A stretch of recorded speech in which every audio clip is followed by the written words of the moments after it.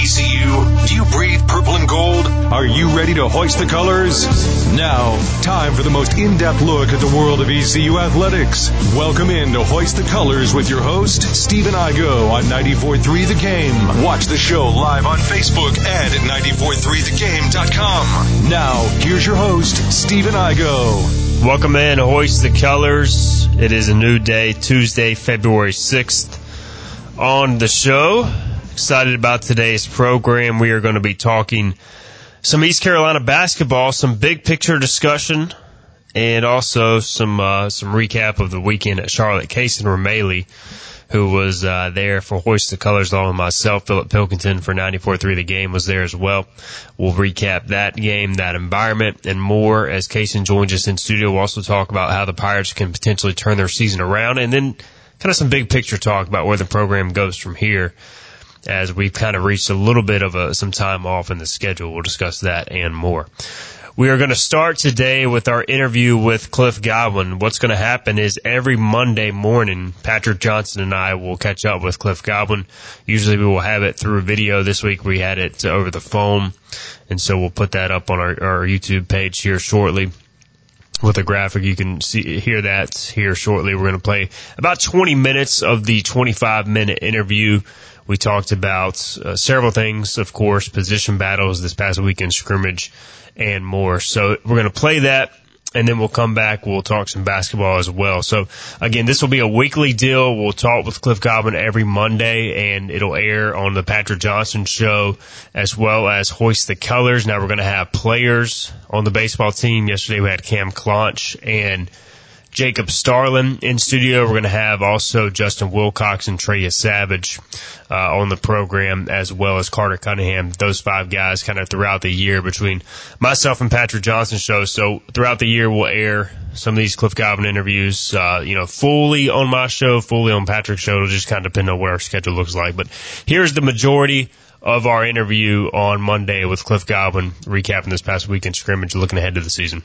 Every week we're going to be visiting with Cliff Godwin during the baseball season. Stephen Igo alongside Patrick Johnson here. Coach is always gracious with his time, and we're certainly excited about ECU baseball right around the corner.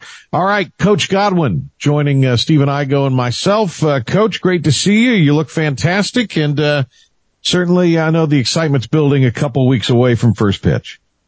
It is. Thanks for having me. Appreciate you guys and all the coverage you do for ECU, but specifically baseball, even when Patrick refers to it as football, all good. So, Patrick, I had to throw that in there, man. I love you, man. I appreciate it. Well, Coach, you and I go back a long way. I have such admiration for what you've done. 10 years. Boy, I tell you, you talk about, the interest in the program, the coverage of the program. It's really unprecedented. How has the program evolved in your mind in 10 years? Oh man, it's come a long way, and I'm not saying that because I've been here for 10 years, but you go from not having a hitting indoor, not having a pitching indoor, not having a really nice video board.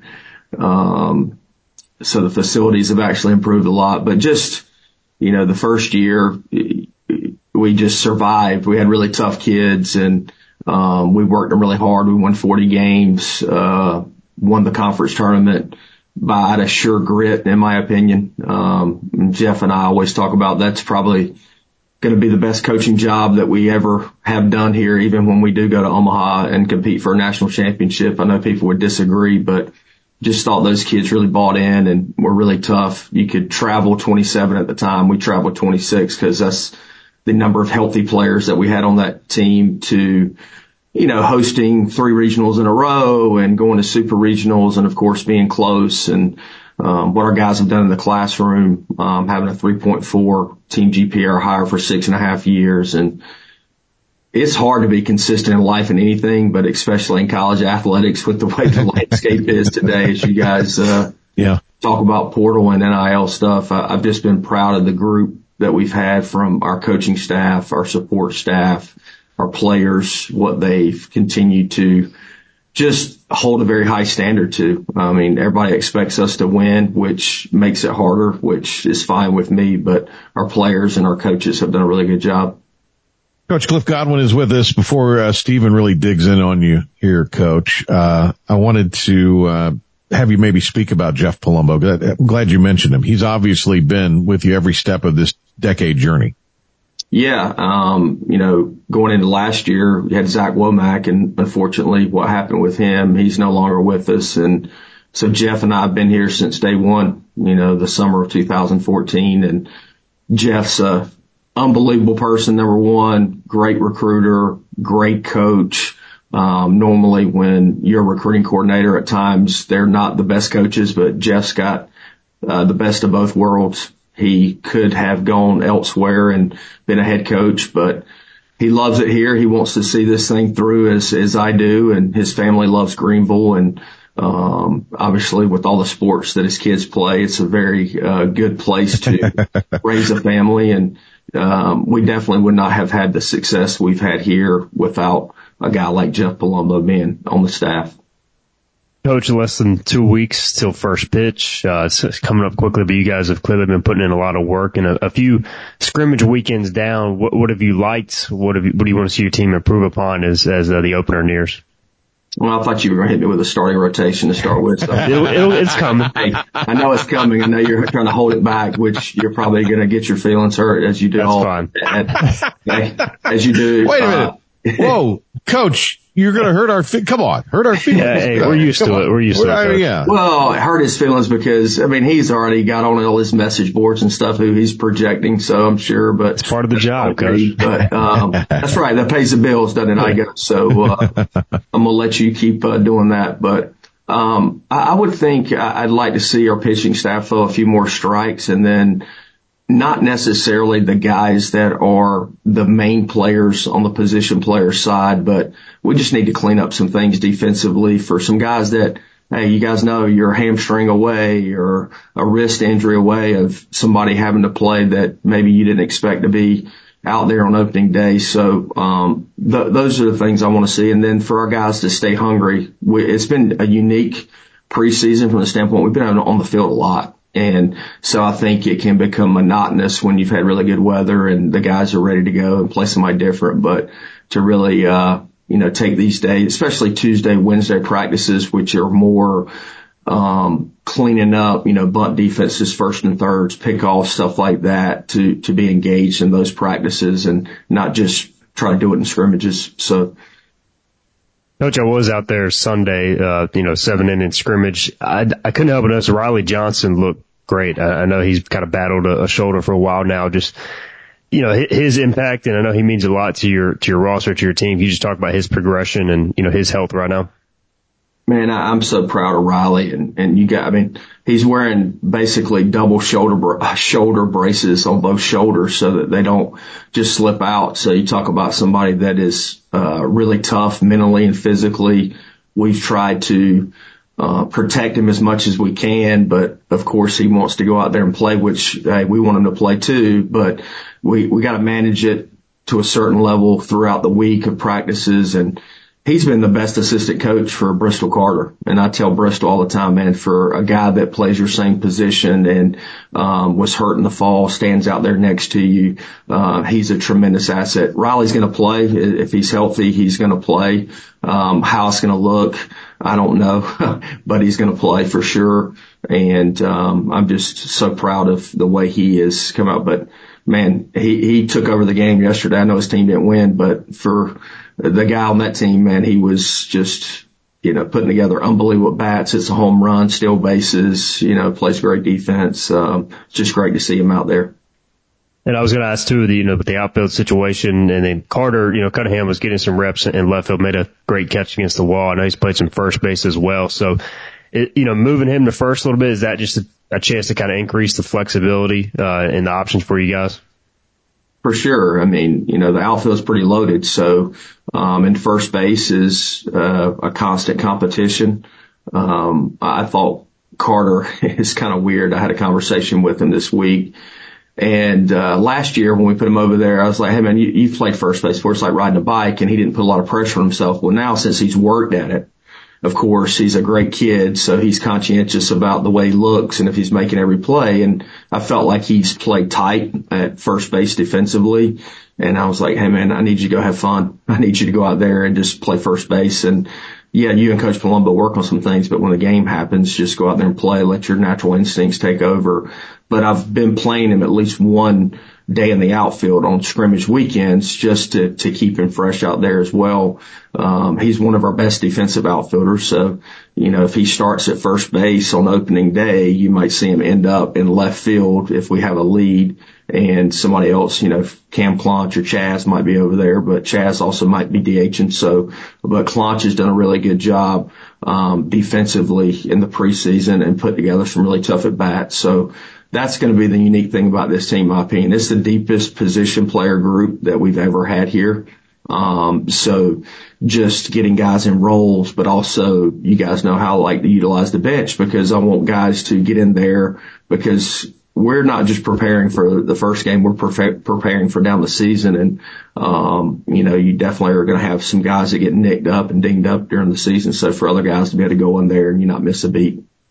Pirate baseball coach Cliff Godwin joining Steve and Igo and myself here as we talk ECU baseball with him. We'll do it every week, and looking forward to having Coach. I look at in the middle of the infield. I know everybody's talking about the corners in the outfield, but up the middle in the infield, you do have Starling, so that's a little bit of a stalwart. Are you looking for more of a leadership role out of him? And then, shortstop seems like that could be an open position. There's competition. I know there's competition everywhere, but you've got Marini. Who else could maybe shift over and play short for you?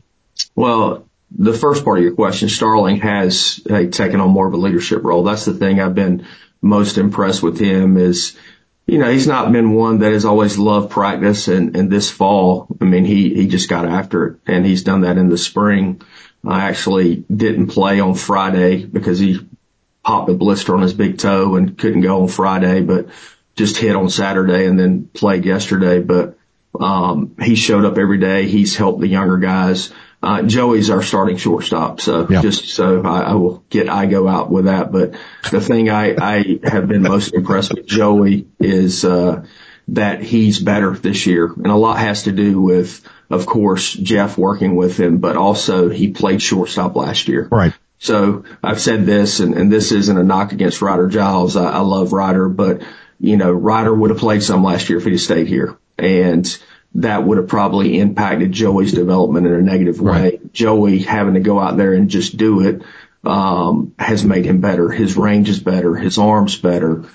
He's more confident out there. So he's our starting shortstop. Nate Chrisman would be a guy that can play anywhere on the field. Dixon Williams can play short.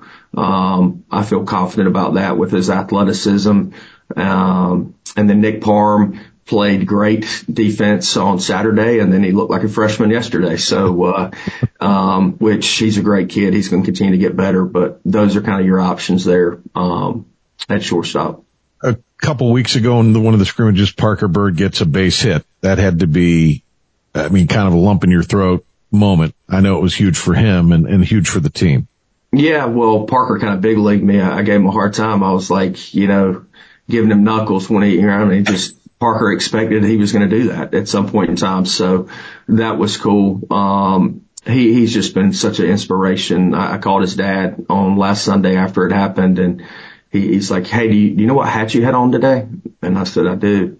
It's the Parker Bird patch hat that, I've got it sitting in my office, and for whatever reason, I picked it up last Sunday morning and just put it on and said, I'm going to wear that out there to practice. And just a great, cool moment. Parker spoke at his church a couple weeks ago in Laurinburg, and 5 people got saved.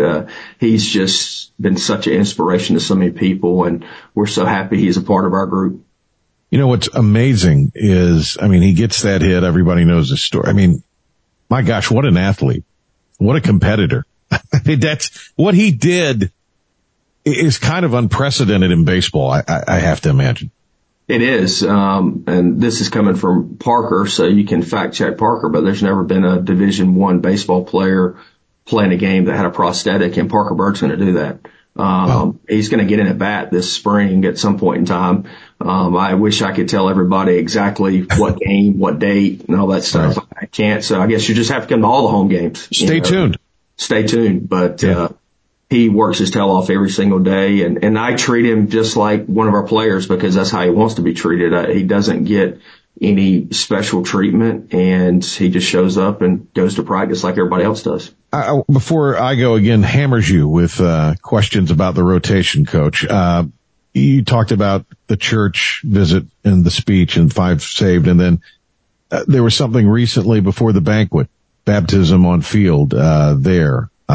Remarkable stuff, and it just seems like this group is incredibly close. But take us through that, where even you got baptized again that day. I did. Well, let me preface anything because there's been some, negative feedback from people that are not Christians, and that's their priority. But number one, I don't make our kids get baptized. I don't make them go to SportWorks. We have an open door policy from the standpoint is we provide them an opportunity. If they want to grow in their faith, they can do that on Monday night with our SportWorks group, which is Webb Tyndall and Jamin Shelby.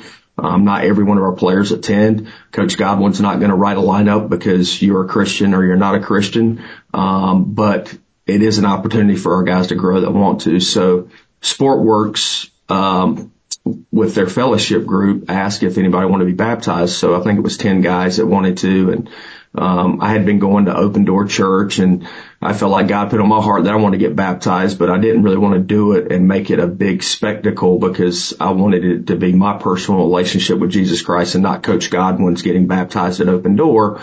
So Blake and I were in church like 3 Sundays ago, and I knew the guys were getting baptized, and I just tapped Blake on the knee and I said, "Hey man, I want to get baptized on the field too." And so he said, "Who do you want to baptize you?" And I said, "Mike Amen," because he's been such a spiritual leader for me. And our players, other than Carter Cunningham, because Blake told him, not even me, but our players didn't even know I was getting baptized that morning. And I say all that because, people are so quick to judge and think Coach Godwin's a dictator. But right. I've done a better job of it's free will for our guys. And so our guys did it. The parents got to watch them because it was the night of the banquet or the morning leading into the banquet. So it was one of the coolest things I've ever been associated with. And I'm so thankful that some of our guys wanted to turn their life over to Jesus Christ. Awesome stuff, Cliff Godwin and the baseball team with all that stuff. Cliff will join us. He'll join us every Monday, 10 a.m. throughout the season. All right, so now I got to hit you with the rotation, Coach. At least I'll try. All right, so I know you're going to put Savage in there. You think he's going to be in the rotation? I feel like he's Savage. I mean, he's got to earn it, Coach. But I feel like he'll be in there. Obviously, Zach Root, has tremendous upside. Just your thoughts on kind of who's competing there in the rotation at this point with the season closing in. Well, Savage and Root are definitely going to be in there at least at the beginning. They've earned that, and Jake Hunter's an option. Shinkman's an option. Jaden Winter's an option. I would say that we're going to have some bullpen depth as well. So we're still in the process of figuring out who that Sunday starter is going to be. We just need our guys to know that the best thing about the pitching staff, and AK and I were talking about it yesterday after the scrimmage, is there's versatility. So if Jaden Winter's in the bullpen early in the year, we still feel like he could start if we needed to at some point in time, whether it be a midweek game or a Sunday game. And same thing with Jake Hunter, same thing with Shinkman. I feel like Ethan Norby's going to start out in the bullpen. Eric Ritchie's going to start out in the bullpen. Those guys, Chris Kaler could start, but he's probably going to be in the bullpen as well. And Drew Bryan's done a really good job. He pitched great yesterday, but he's probably going to be in the bullpen as well. So, but we definitely have a lot of options, guys that can be in different roles, throughout the season. Take us through maybe the conversations with Wyatt Lunchford-Shinkman, who was such a weapon, middle relief, could close out games, but I've heard he's pitched pretty well this preseason, so it's got to be tempting to give him a shot at the rotation too, right? And just what are those conversations like behind the scenes? Well, AK has a lot of them, but we're going to meet next Monday when we solidify who's going to be the third guy and then talk to those guys. I think communication is just really key, and it's not that Shinkman's not the guy. It's not like he didn't pitch good. It's just we need some veteran experience in that bullpen opening weekend. I mean, you guys know this, but every first game of the year, no matter who you play, it's normally a tight game. Last year we're down 4-0 in that first game against George Washington and of a doubleheader, and the second game we're down 2-0. So you got to make sure you got guys, horses in the bullpen that can either keep your lead or keep them there so we can get some time to score some runs. And then I wanted to hit too on just the bullpen. It feels like, Coach, you'll have maybe a little bit more left-handed options as well, bringing in Growler from Seton Hall and just, some younger guys. So how do you kind of feel about having versatility, righties and lefties? And is there maybe a guy or two under the radar that has pitched pretty well this preseason that, has started to earn you guys' trust a little bit? Well, I think definitely we have more versatility than we've had in the past. Some of it's inexperience, so it's going to be crucial on our end to kind of spoon feed some of these guys, especially the young guys. Just get them on the field, let them have success, get them out of the game. They feel good about themselves and not let them kind of create their own jam. There's a lot of guys that could be that. I don't want to hit on all of them. I think J.D. Little, who's a freshman lefty, could really help us out in short stints because it's really funky. It's not comfortable at bat. Corey Costello, as well. Jackson DiLorenzo, I'm just going to call him D-Lo, so I'm just going to throw that out there. But he's been a lot better in the spring. He looks the part. He's got good stuff. AK's taught him a cutter, which getting guys off the fastball. But I like him and his mentality to this point. And of course, I've mentioned some of the other guys already. So there'll be a lot of options, and we need guys to stay hungry and be patient because, I think we've got a really good pitching staff. All right, there is Cliff Godwin coming, again, our conversation on Monday. We'll have that each and every Monday going forward, Patrick Johnson and myself. And there's the majority of that conversation. You can hear also the final few minutes replayed on the Patrick Johnson Show if you're interested in that from last night. Check it out, YouTube, also the IBX Media app, and hear it in its entirety. But got about 20 of the 25 minutes there with Cliff Godwin. A few takeaways: the pitching rotation. We know Trey Savage going to be in there. We know Zach Root going to be in there.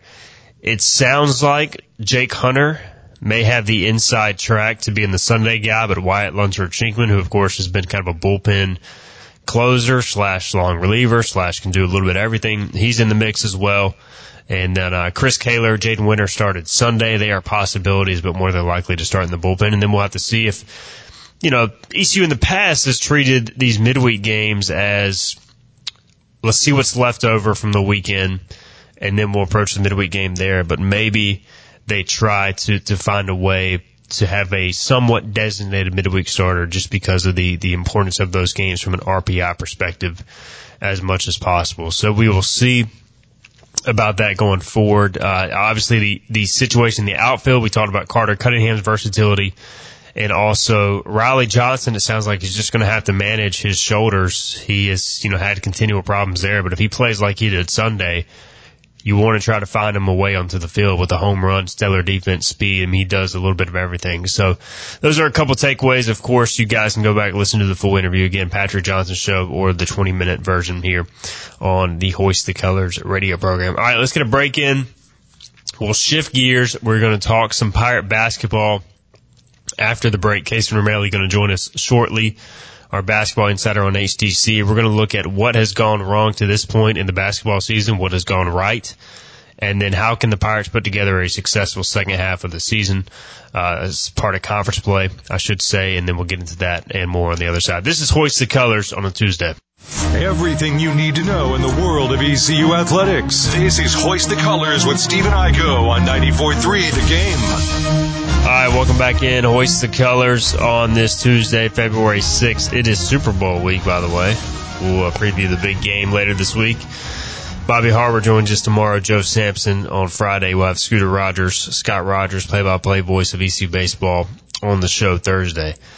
Not even the train could keep Casey Ramelli from talking ECU basketball as you just plowed through it, right, to make your way to the studio? I tried to plow through it, and it was even worse because it was on 14th. Train crosses by, and then someone tries to turn left right after the train. So I'm just sitting on the train tracks for like probably 30 seconds, and I'm like, that's like a very nerve-wracking situation. That's the worst situation. But we made it here, so it's all good. Well, glad you made it.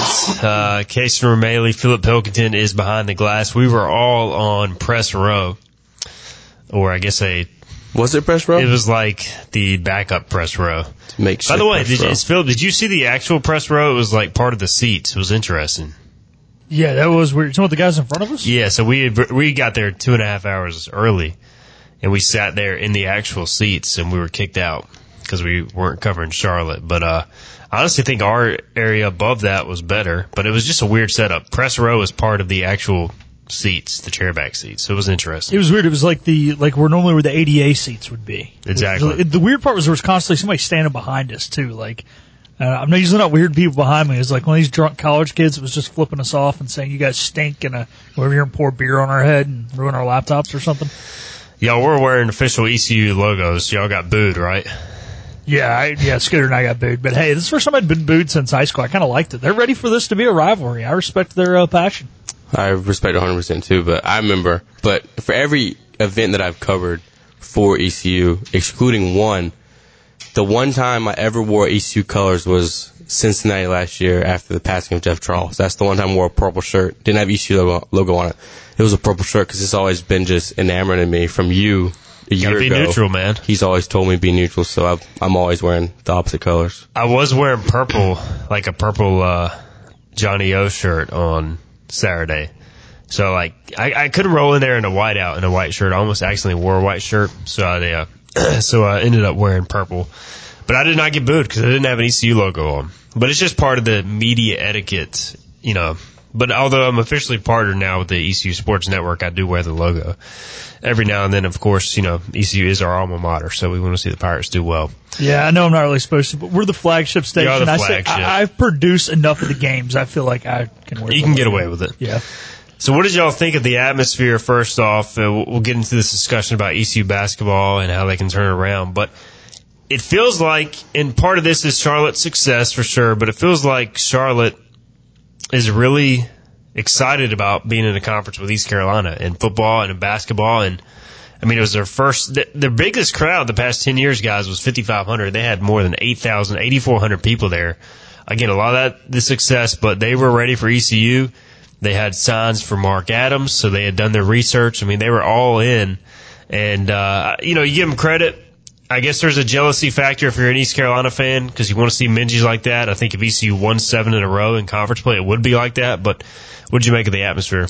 I thought it was absolutely spectacular. I've been to a lot of basketball arenas in my last 5 years with just my relationships with other people, and I've been just about every arena you can think of in the state and mostly down the East Coast. And, I mean, it was amazing. I mean, but also that place just had a nice, crisp, clean feel. It had that, like, freshness feel. It was just, everything was crisp about it. And you can tell that they redid it because when me and you were walking down to media room, the bowels of the place are still old, but as soon as you get out of there onto the floor, right, it's very new, it's very nice. And I also think that the administration at Charlotte is striking while the iron's hot. I mean, look what you got there, and look what you got with the football team with Biff Poggi being in the student section the whole game, and just the excitement he brought in the fall. He was tweeting after the game. Charlotte's carrying that over to basketball, and I mean they're just striking while the iron's hot. And I mean, what a time to be alive if you live in Charlotte. Philip, you're from the Charlotte area. How much buzz was there about like Charlotte basketball growing up, and I don't know, talking to your parents or friends back in that area, like returning there for the game? Kind of, is there like buzz about Charlotte ECU, or is this just more Charlotte basketball? Like, what is the mix there?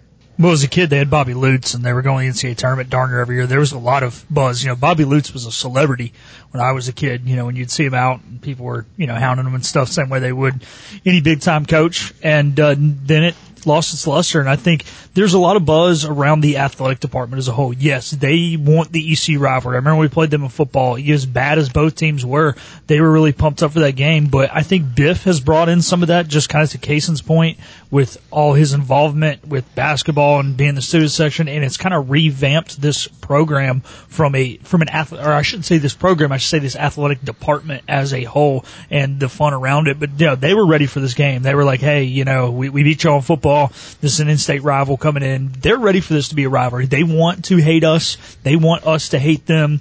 They want, the Tyler Hansbrough getting punched by Gerald Henderson type games. And I would like to hope that ECU fans are ready to be that as well, but I don't know if ECU fans are really ready for that, because I can guarantee you we're not going to have 8,000 when they show up in basketball in a couple weeks. And I'll also say this, for these smaller schools like Charlotte, ECU, Wilmington, in comparison to the big three in the triangle, it's very hard to hit on coaching hires, and Charlotte's caught lightning in a bottle with both of them in this past year. It feels like, they lucked into this Eric Fern guy.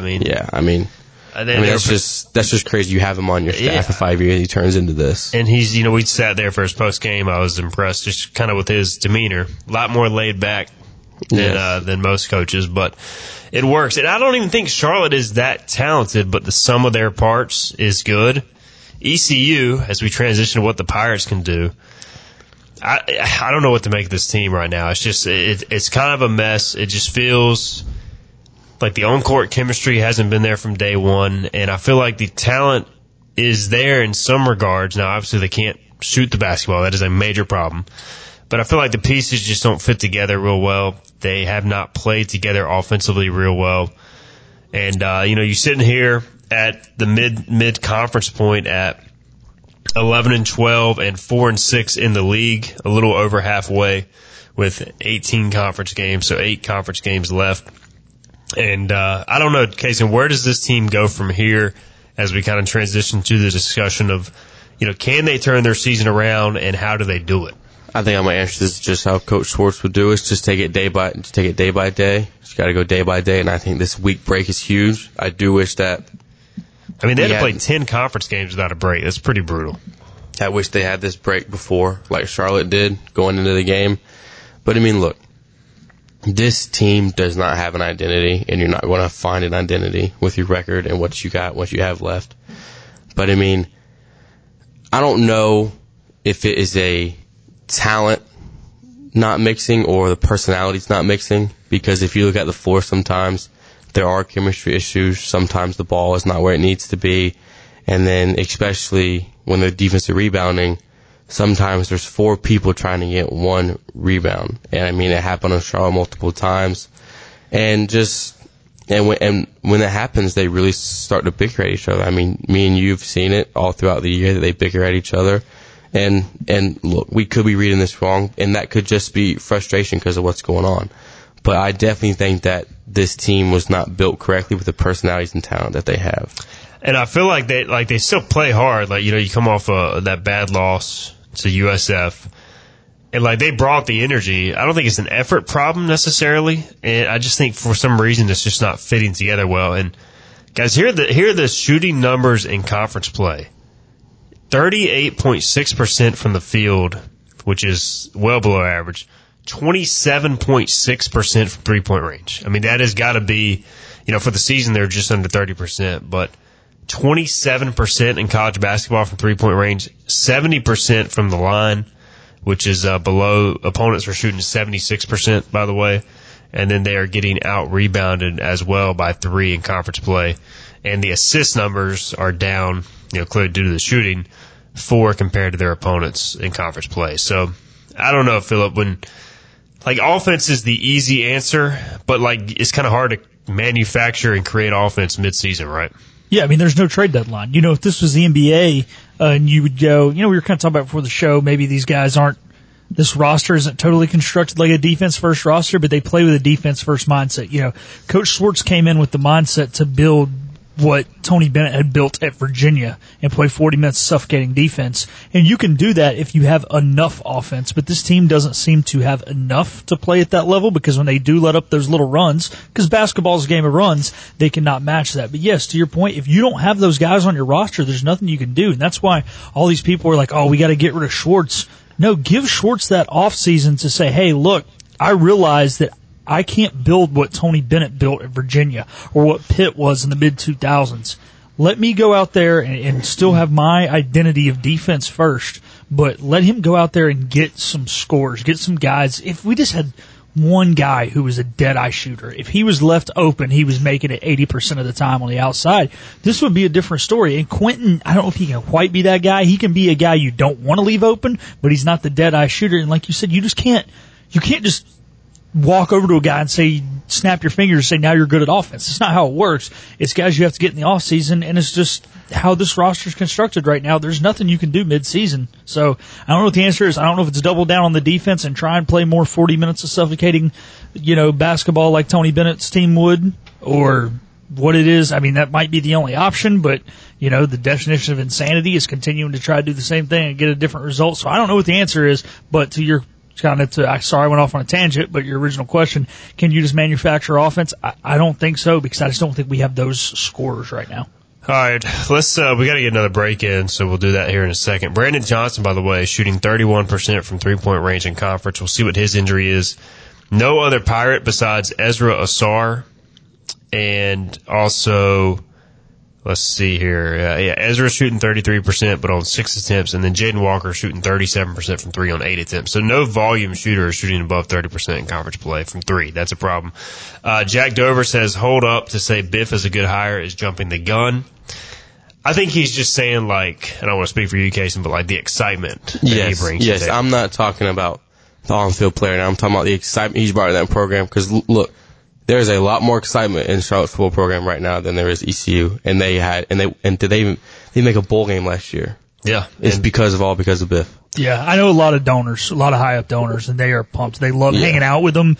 They love the way the fans interact with them. They love the way the students interact with them, and it's bringing an atmosphere. Now, I get atmosphere doesn't win games, but to the point of what we were trying to make earlier, they've got an atmosphere in Charlotte right now that unfortunately we don't really have right now around anything but baseball. And then last comment before our break, Bobby Harward, our guest tomorrow, says, where does the season go from here? ? The dumpster. That is where it needs to go. Season is a major disappointment.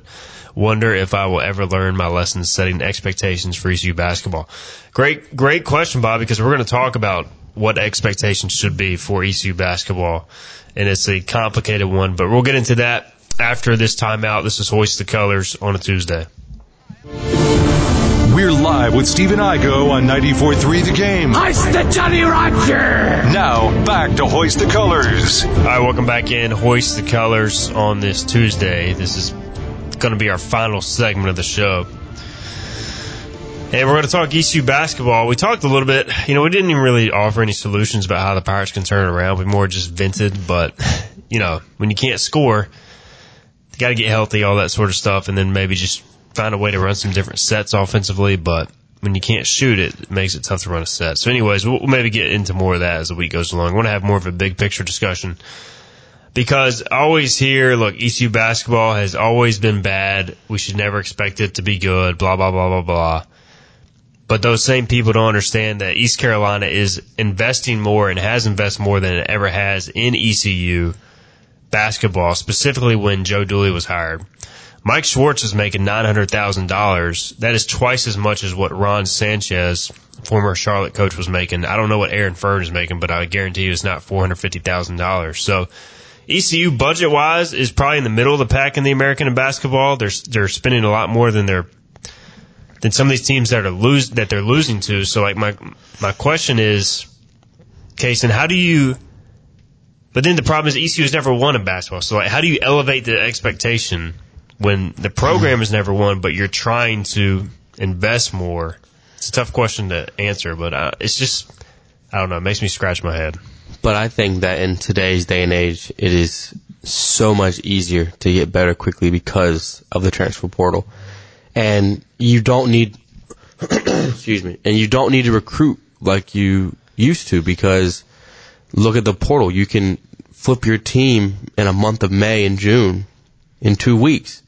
And I agree with the staff. I think it is good. You want to recruit locally. You want to get NC guys. Of course, every school in their state wants that. But look, at a school like East Carolina, how far are you down in the pecking order in terms of getting the best North Carolina guys? Because look, you have to go through Carolina, Duke, NC State, Wake.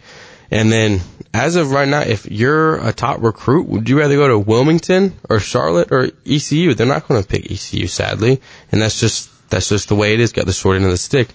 But I mean, at this point in Schwartz's tenure here, he needs to just go blow this up and go in the portal and do that. And look at a head coach like Penny Hardaway. He gets a brand new 10, 11 guys every year. Look at a guy like Kevin Keys down the road. He got 8 new transfers this year, and it just can happen quickly. And I think he needs to do that. And I think, too, like high school recruiting is still important. I think junior college is an area ECU is attacking. I know they're attacking right now in the portal. Because with the portal, you got to have some NIL money, too, to get some stuff done in college basketball. Or you just got to be really creative, strategic. And I think they're going to have to find that balance of, hey, you do need some NIL money. I think they'll get some, but you're not going to be able to outbid a lot of teams. So you got to find that balance. You got to go deep, and you're going to have to find some diamonds in the rough. Yeah, and it's for sure possible because, I mean, there have been multiple times this year where me and you watch the games and we're like, how did Campbell get this kid? How did USF get this kid? It's just like there are these guys, but also it's so hard, and you need good talent evaluators. And I think that is another thing, speaking of evaluating, Schwartz needs to go back and evaluate the staff. And, I mean, he needs to find great talent evaluators. I'm going to reiterate it. He needs to do that because that is the name of the game here.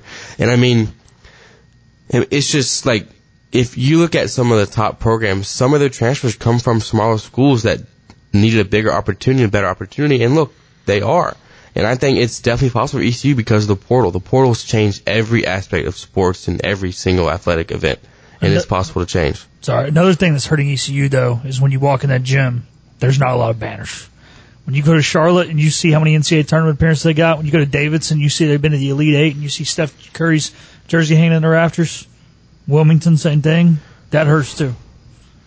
Is it time to take down the Are You Next banner in the practice facility where it has it's like NCAA tournament appearances, 1973 or whatever it was, 1993, and then it's like, Are You Next? I almost think you're better off just not even having those up. There's not enough to have them up. See me. Because if you walk in, you're like, I wasn't even born. I was like -12 the last time they went to the tournament. I totally understand that. But most of these college kids coming in are not basketball junkies, and they don't really take meaning to that. I think that a good recruiting pitch is like, look, if you come in, you can take control of this team, and you yourself can put that banner up there, and you put your mark here, and you be one of the first. But I think that's a great recruiting pitch. I can see it both ways, but if I'm practicing daily and I'm looking up at those banners, I'm like, man, ECU hasn't made the tournament in 30-something years. Am I really going to make? Am I going to be the one to make the tournament? I don't know. I just feel like you can look at it both ways. If you get a dog who's like, I'm going to be the one, and that's obviously who you want to recruit, but I don't know, man. There's so many. Speaking of dogs, they need some dogs. They need some dogs, man. You need some dogs.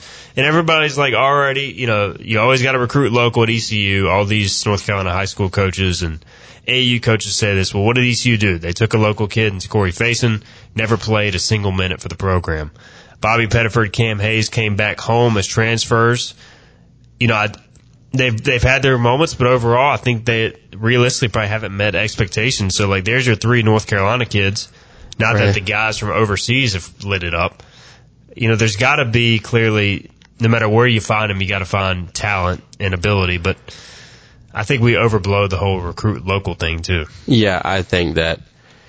This is going to be a little stretchy, but I think that recruit locally does not need to apply to ECU. I think it applies to the Big 3, Big 4 up in the Triangle area, because look, they're so down the pecking order. You're not going to get those top guys. So just find talent. If you got a guy in your backyard that you feel like is a sleeper, take him. And I don't blame them for taking Corey Faison. I thought it was a good move. It just didn't work out from a maturity standpoint. I don't know, man. There's so many ways. But, you recruited overseas too. That hasn't exactly panned out to this point. So they just got to do a better job of finding talent. You look at it right now, the best players in the program, R.J. Felton was a Joe Dooley signee. Brandon Johnson, Joe Dooley signee. Ezra was a Mike Schwartz signee.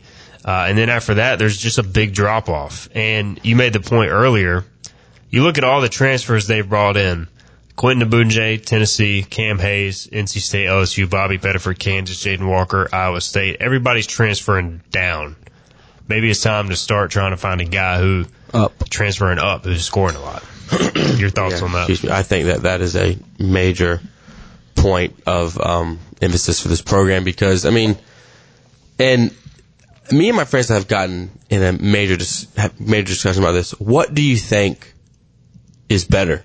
A player who has been at the high level, hasn't got the opportunity, and coming down, or do you want a player at a younger level, maybe like a NC Central, UNC Greensboro, Asheville, come up? Phil, I'll ask you first. What do you think is better? Players coming down or coming up? Which would you rather have? I'd rather have a guy coming up who's had success. Me too. Who's I agree. Content in college basketball. I agree. And you're not going to hit on all those guys, but like I feel like if you can score, you can score. Like that's why if a guy's averaging 25, 20 points a game in JUCO, he's not going to average that in Division I, but I feel like there's a good chance he's going to average that, double figures. Or he's gonna have a way to score the basketball at Division I. If you can shoot, you can shoot. Yeah, exactly. The rim's still 10 feet high. 3-point line's still the same level, and it's still 19-inch diameter rim. And so Justin Wright, speaking of recruiting locally, Farmville Central product, he was at North Carolina Central a few years. I heard he wanted to come to ECU. ECU ended up, obviously they got Bobby Pettiford, and I don't think anybody blames him for taking Bobby Pettiford. It was a great move on paper. And Wright right now averaging 10.6 points per game for Loyola Marymount, and he's a guy who could have came to ECU. 48% from the field, 83% from the line, 3.5 rebounds per game, 2 assists per game. So he's just a guy that could have helped. Yeah, he's a smaller guard, which you already have a few of those, but there are a few guys he could definitely be playing over on this roster. So I don't know. You just gotta add some scoring. And that is the name of the game. You have to be able to score. It's just all there is in college basketball. You need to be able to score. Because look, if you look at defensive teams in the country, there's only 2, Houston and Virginia. And they get elite talent. And they get the elite talent. And look, even when they hold these opponents, they're still scoring. They're still scoring a lot of points. And look, you just have to score. I can't reiterate it enough. And look, I think the major point, this staff needs to reevaluate itself first and then evaluate the talent. All right, we will continue this discussion probably in a lot of weeks to come because as we get into the offseason, we'll have more big picture talk. We'll also talk with Bobby Harward tomorrow. Kaysen, appreciate you, big man, for coming in and running through the train to get here. So thanks, Philip, as always. We will be back tomorrow, 12 noon, with Bobby Harward, and we'll continue this discussion and more on ECU Athletics then. This has been Hoist the Colors with your host, Stephen Igo. Tune in weekdays at noon for all things ECU sports. Get a recap of the show at 943thegame.com, on Twitter, Facebook, or anywhere you get your